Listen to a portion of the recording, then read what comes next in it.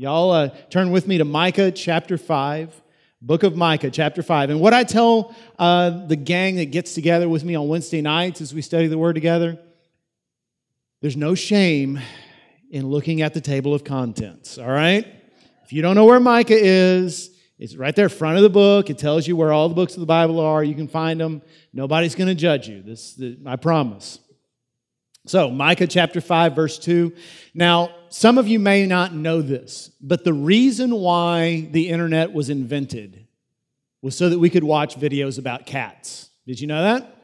And the best cat videos there are the cats versus cucumbers video. And I don't know if you've seen this. I've got a real quick one I want to show you.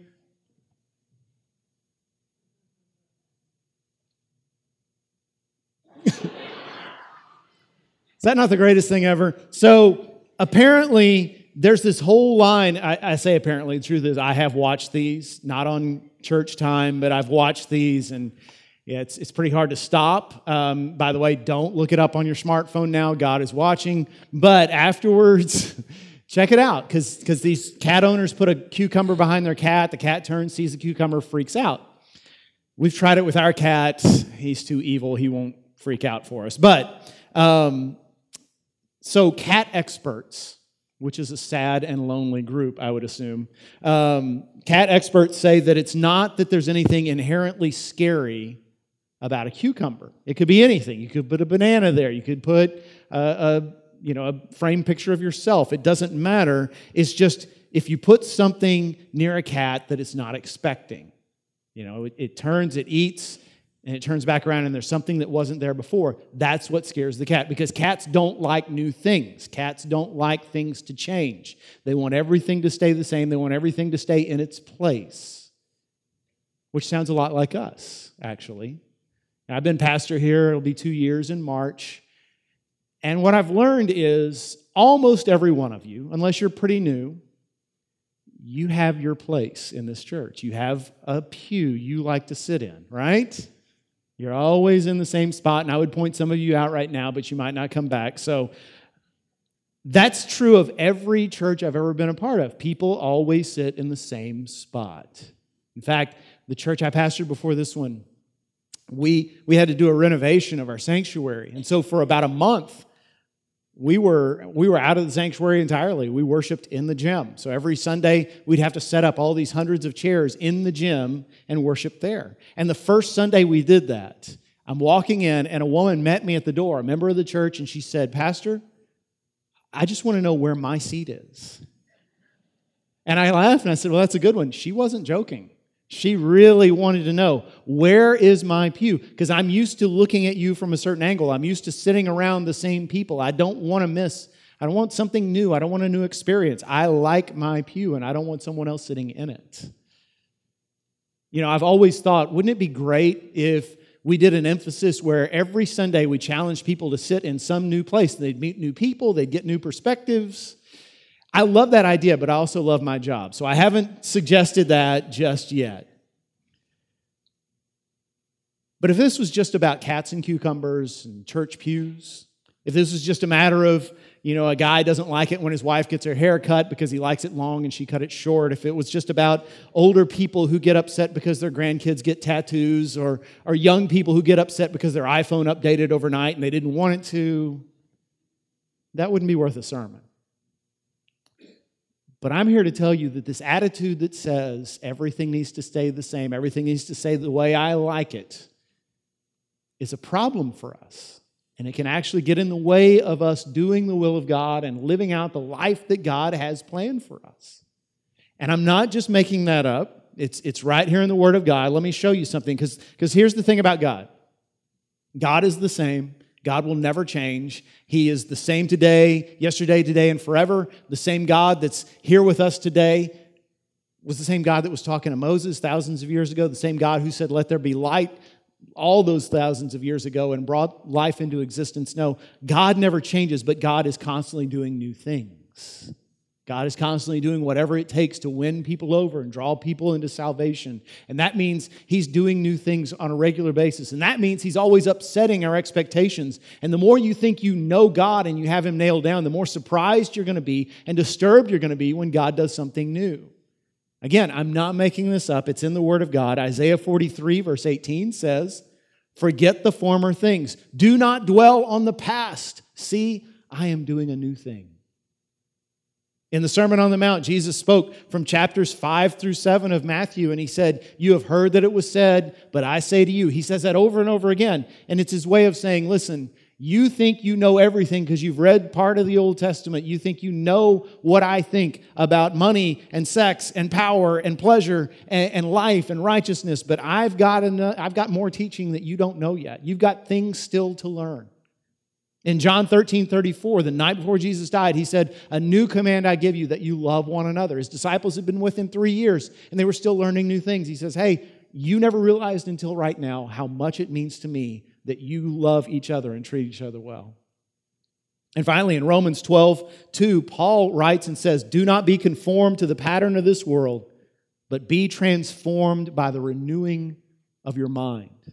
And I'm here to tell you, if you can't think of the last time you learned something new, if you can't remember the last time you changed your mind about something and said, "I've been wrong and I need to change," then you're not growing anymore. You're stuck in the mud, and you can't do that. You can't stay where you are and go with God. And I know that's a disturbing thought because we like things the way we like them, and we just finally got things settled.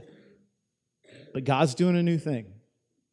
And God's never staying still, and you can't stay where you are and go with God. So right now, before we get into the text, I want to challenge you to say a prayer with me. In fact, we're going to stop everything. We're all going to bow our heads and close our eyes, and I'm going to challenge you to pray a prayer that goes something like this. Lord, show me where my thinking is wrong. Show me where I need to change the way I look at the world and the people around me. Show me how I need to change my mind right now, today. Would you do that? Let's bow our heads and close our eyes. Would you pray something like that?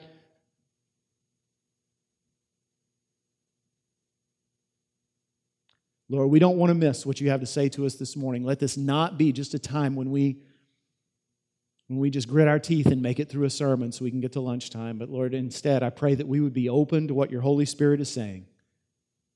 That, Lord, whatever it is in our hearts that needs to change, and however we need to change in the way we think and the way we see the world, Lord, I pray that we would hear it and we would respond.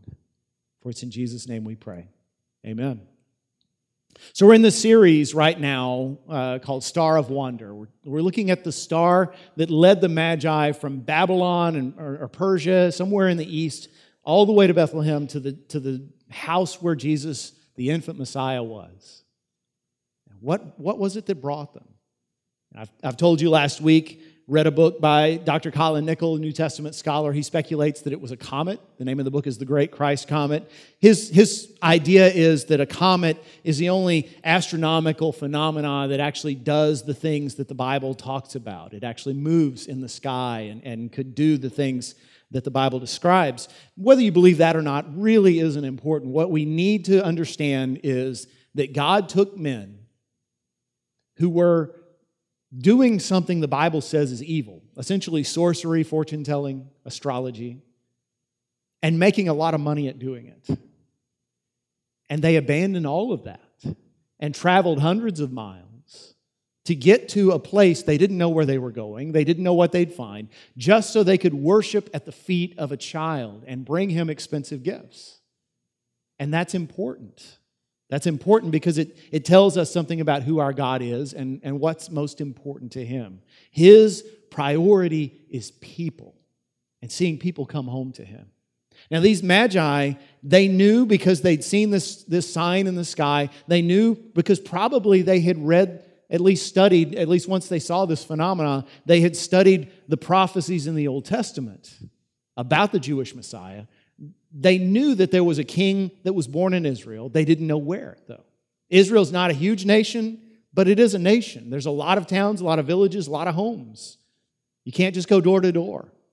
So they did the logical thing. They went to Jerusalem, the capital city, and they went to the palace because their logic was, and I think this is commendable, if a king has been born in Israel, the king of the world, the Savior of humanity, has been born in Israel, the king of Israel would know about it and would have already been there, would have already worshiped at his feet. So they went to the palace of a man named Herod the Great. Now, guess who gave Herod the Great the name Herod the Great? Herod the Great is the answer. Herod was, he was a client king, which meant that he didn't have actual power. The actual people in charge were the Roman Empire, but they allowed Herod to rule Israel for them. Now, Herod was the consummate politician. Let me tell you how skilled a politician he was. If you're into history, this might be interesting. If not, just humor me. It won't last long. So Caesar Augustus was in charge, right? And then when Julius Caesar, and then when Julius Caesar died, there were two men vying for power. One was Mark Antony, one was Octavian, the adopted son of Julius Caesar. Well, Herod was a Mark Antony guy. That's who he supported. But Octavian won. Herod was such a skilled politician. He managed to convince Octavian, who later became known as Augustus Caesar. He managed to convince Augustus Caesar, you know what? I've been on your side all along. And Augustus believed him and said, I like you. You can keep on ruling. And so Herod ruled over Judea. He was also not an Israelite. He was from Idumea, which in biblical terms in the Old Testament was known as Edom. So he was an Edomite, a descendant of Esau, you might say. And he wanted the Jews to accept him as one of their own. Of course, they never did. But one of the things he did was he spent tons and tons of money and years of his life renovating the temple in Jerusalem. And he wanted it to be even larger and grander than the Temple of Solomon that had been destroyed 700 years before. And so he poured himself into the renovation of this temple, work that was still ongoing when Jesus was doing his ministry, and it wasn't completed until after Jesus had ascended into heaven. Not only that, Herod would get up and read the scriptures on Jewish holy days, and he would cry conspicuously, big crocodile tears. He wanted everyone to know how moved he was by the scriptures of Israel. At the same time, Herod was a paranoid, brutal dictator. He had many members of his own family executed because he suspected them of conspiring against him.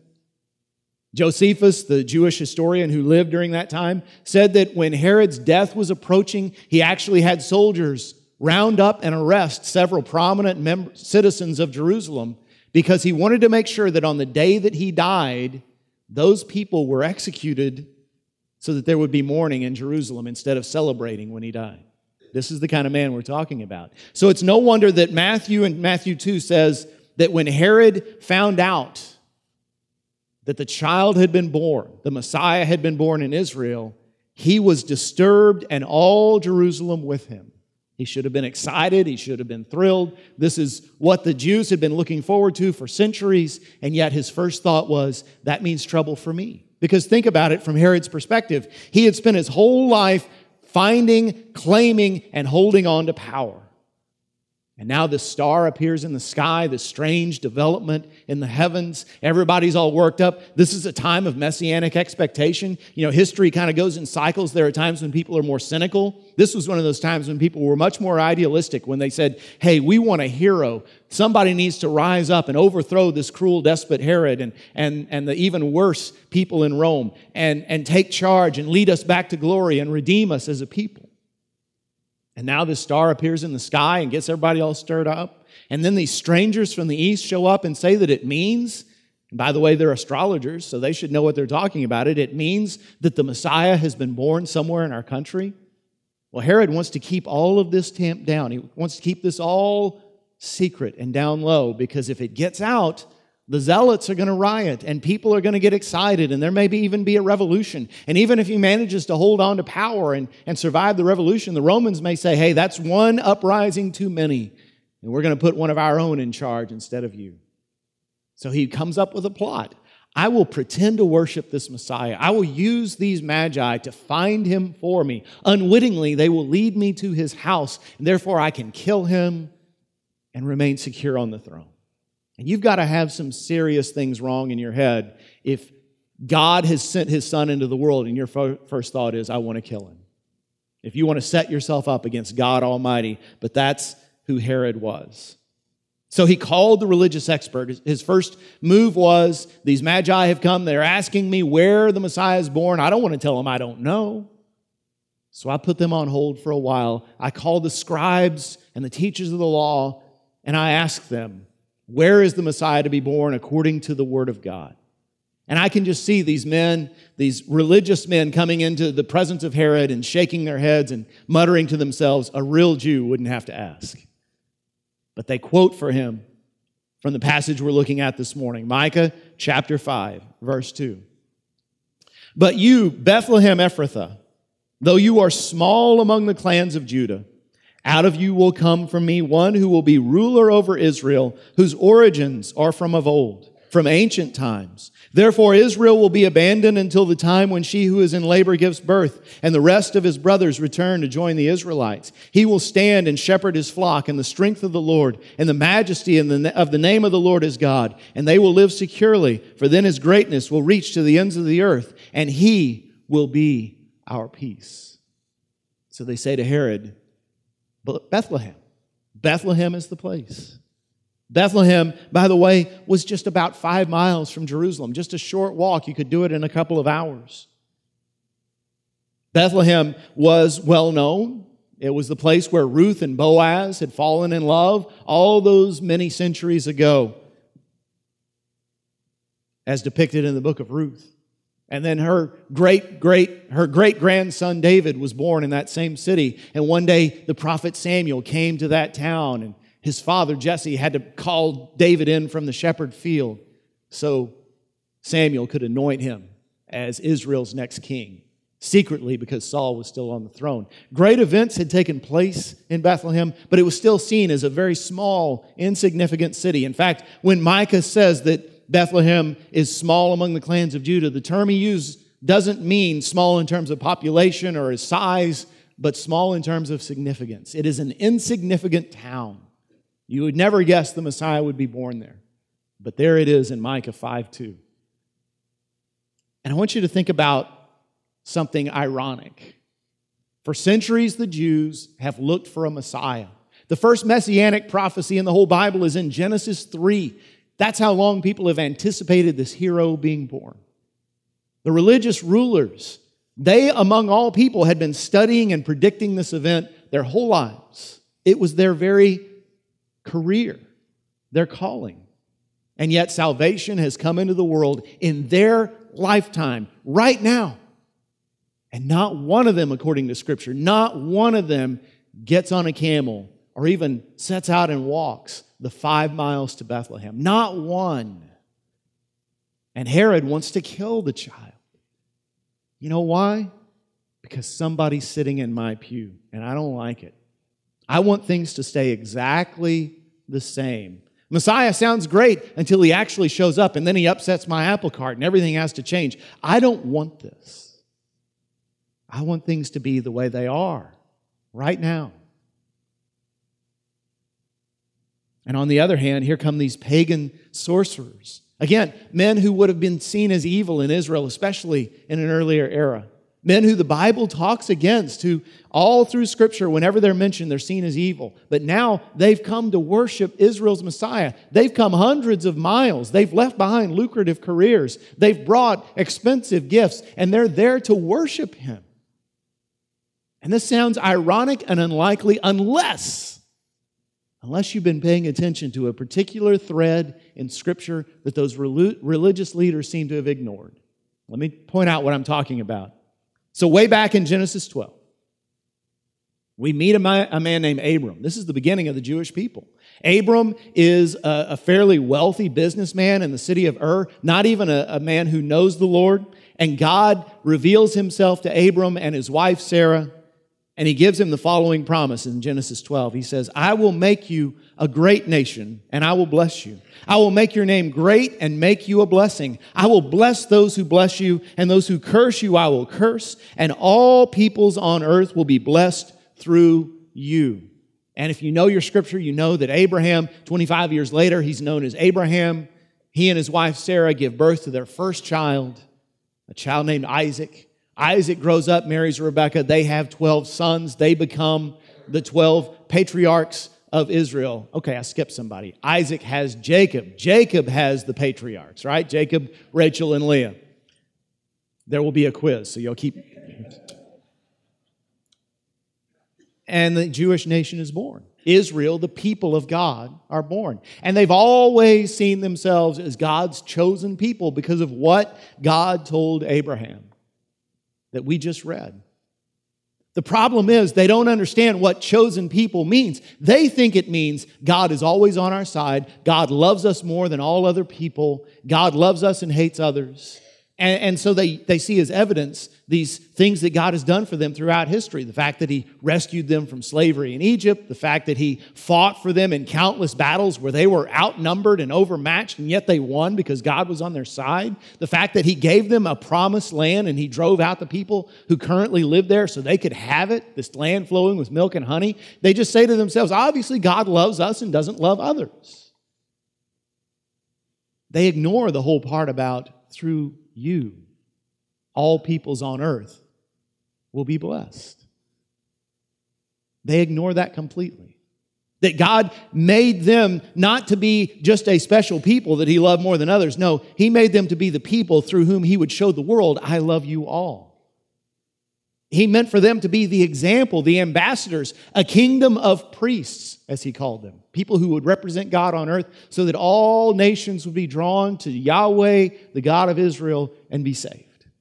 And some of the prophets would talk about this because the Israelites just couldn't get it wrapped around, get their minds wrapped around this concept. Isaiah, for instance, was big on this concept. Isaiah 60, verse 1, in a passage the Magi may have read themselves, says, Arise, shine, for your light has come, and the glory of the Lord rises above you. See, darkness covers the earth, and thick darkness is over the peoples, but the Lord rises upon you, and His glory appears over you. Nations will come to your light, and kings to the brightness of your dawn.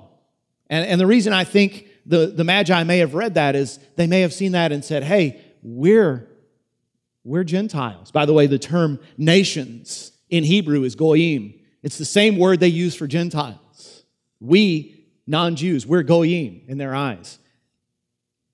The Magi may have read that and said, hey, we're goyim. We're Gentiles. We're drawn to Israel by a great light. That's talking about us. And the reason I think they may have read that passage is what comes a few verses later in verse 6. Verse 6 of Isaiah 60 says, all from Sheba will come bearing gold and incense. And every child who's ever been in Sunday school, who's ever been in a children's Christmas pageant knows that the Magi came bearing three gifts, gold and frankincense and myrrh. Now, where does the myrrh come from? Well, Isaiah 53 talks about how the Messiah, the servant of the Lord, will suffer for the sins of all the other people, and by His wounds we will be healed. And I don't know this is just me speculating, but maybe the Magi said, hey, this Messiah, this ruler is going to have to give his life. He's going to die someday. And so we need this resin, this expensive resin, myrrh, so he can be embalmed when he dies, because that's what it was used for. What we know is the Jews never understood this, never understood what Isaiah was talking about or what God was talking about in Genesis 12. They never embraced this idea of being a light to the nations. In fact, there were some Jews who were just flagrantly racist who would say, the only reason God keeps making more Gentiles is because the fires of hell need more fuel. It's talking about us. And one of those Jews who probably had that very attitude was a guy named Saul of Tarsus. You may have heard of him. One day, years after this story we're studying today, Saul was on his way to Damascus in Syria to arrest followers of Jesus, this child who was born in Bethlehem, because he hated the message of grace that the followers of Jesus preached. And he certainly hated the idea that all nations could come into the family of God. And on the way to Damascus, he met Jesus face to face for the very first time, and his life was transformed. He had this vision of the risen Christ. And suddenly this Saul who hated Gentiles, suddenly he becomes, in the most ironic twist of all, the man God uses to bring Gentiles into the family of God. And yet, even though he's going on these missionary journeys, he's now known as Paul, he's going on these missionary journeys and people are coming to know Christ in all these cities all across the Middle East and Asia Minor and in modern day Europe. The early Christians didn't like it. And they had, in Acts 15, they had to have a big meeting, a big all-church meeting where they sat around and discussed, is it okay for these non-Jews to come into our family and follow our Messiah? Because we don't really like that. Somebody's sitting in our pew, and that's not right. We like where we sit, and if all these Gentiles come in, we're going to have to sit somewhere else. So what if we make it really hard for them to come to know Christ? What if we tell them, your men have to be circumcised? That'll teach them. Let's at least make them pretend to be Jewish before they come into the family. And ultimately, the Holy Spirit won that battle, and thank God, the church decided, I guess it's okay for non-Jews to follow our Messiah and receive the blood of Christ. You know, we're no different. We are, if you're a Christian today, we are the chosen people of God. We are God's people on earth. We are His ambassadors. We are His priests on earth. We represent Him. You may not have known you were signing up for that responsibility, but you were. Because just like for the Jews, being a part of God's family isn't just a privilege, it's also a responsibility. And that means He doesn't love us more than other people. He doesn't, I want you to hear me now, He doesn't love Baptists any more than He loves Catholics or Presbyterians or Methodists or Charismatics or Church of Christ. God doesn't love us as Christians any more than He loves Buddhists or Muslims or Jews or Hindus or atheists or people who are just too lazy to even think about God. He loves us all. Even those who haven't yet come to know His saving love through Jesus.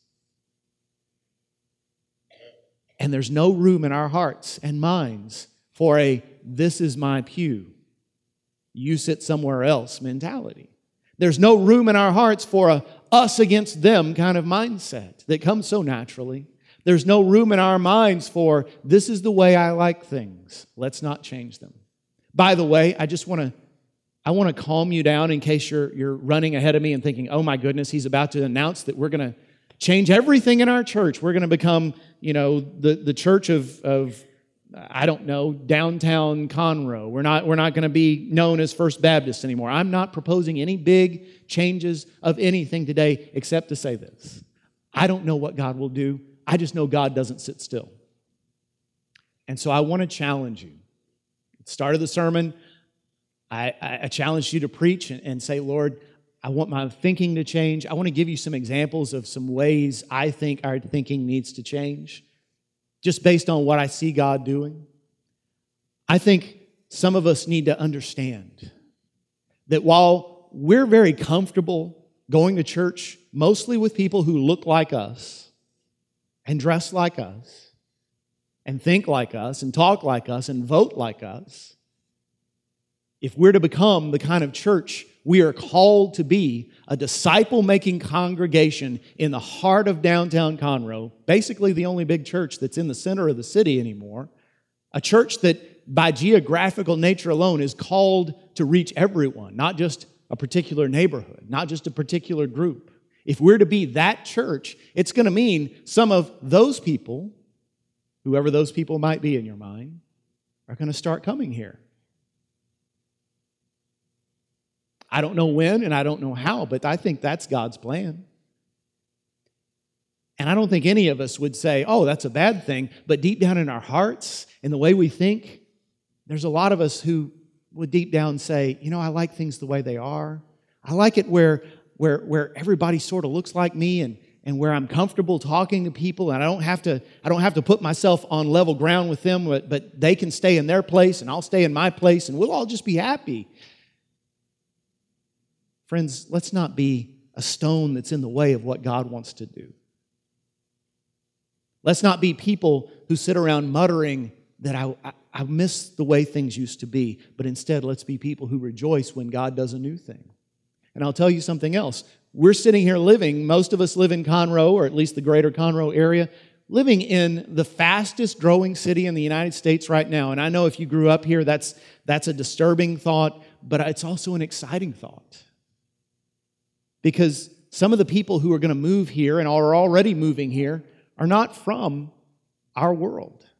They're from other nations. They worship other gods. And you can complain about that, you can feel threatened by that, or you can say, hallelujah, Lord, you're bringing the mission field to us. Now, which do you think is the more Christ-like option? That doesn't come naturally to most of us. What I'm asking you to do is pray that God would change your heart so you would have that missionary mindset of, hallelujah, Lord. It's not just the Harringtons and the Fleetwoods and other foreign missionaries who get to share your gospel with people who don't know the name of Jesus. Now I get to as well. Now my church gets to as well without even leaving town. And one more thing, and this ought to hit all of us, because we've all got people who we just don't like. I'm not talking about their race or their anything like that. I'm talking about they just rub us the wrong way. Maybe they've hurt us in the past. Maybe they've earned our distrust. Maybe we just don't like the way they live or the way they talk. Maybe we just find them annoying. We all have those people. Don't look at the person next to you. This is not the time for that. And it's very humbling for me to realize that I may be your person, that you're like, man, I just don't really care for him. But it's true. My challenge to you is to say, Lord, pray to the Lord, Lord, help me to see them through your eyes, because you died for them just as you died for me. And they don't have to become my favorite person, but I have to love them. I have to see them through your eyes. I have to be able to treat them in the way that you treat them and you call me to treat them. So my question to you is, salvation has come. God's doing a new thing every single day. Will you be like the people of Jerusalem who say, whatever, I like things the way I have them right now. God can do what he wants to do, but I'm going to stay right here, stuck in the mud, planted in this pew, fits my cheeks perfectly. I'm not moving. Or are you going to be like the Magi who said, I see the light, and I want to go where the light is? Even better, are you going to be people who say, I am called to take the light with me into my workplace, into my neighborhood? If God calls me to go overseas, I will. If God calls me to reach out to someone who's different, I will. If God brings into my life somebody who it hurts my comfort zone to reach out to them, I will. Because that's what I'm called to do. That's where the joy is. That's where the Lord is. See, I can't decide for you what you will say. And I'll be honest with you, most churches, most people simply say, I've gone far enough. And that's why churches die. And that's why Christians remain rooted and don't grow. But I can tell you this. If there was ever anyone who was in a comfortable position, a spot that you wouldn't want to change, it was the Son of God, Jesus. He was surrounded by constant angelic adoration. He had perfect righteousness and ultimate power. He had this fulfilling relationship with the Father and the Son. He was part of the Godhead. He needed absolutely nothing. Nothing. Jesus did not come into this world because he was lonely or needed a new experience. He had everything he could possibly have wanted, but he got up from his throne and he came here. He left his comfort zone and entered into our suffering and our stress, and then he went into the most uncomfortable place possible. He went to a rugged cross. He traded adoration for accusation. He gave up privilege for pain. He endured shame so he could be our Savior. He opened the door for us to have life.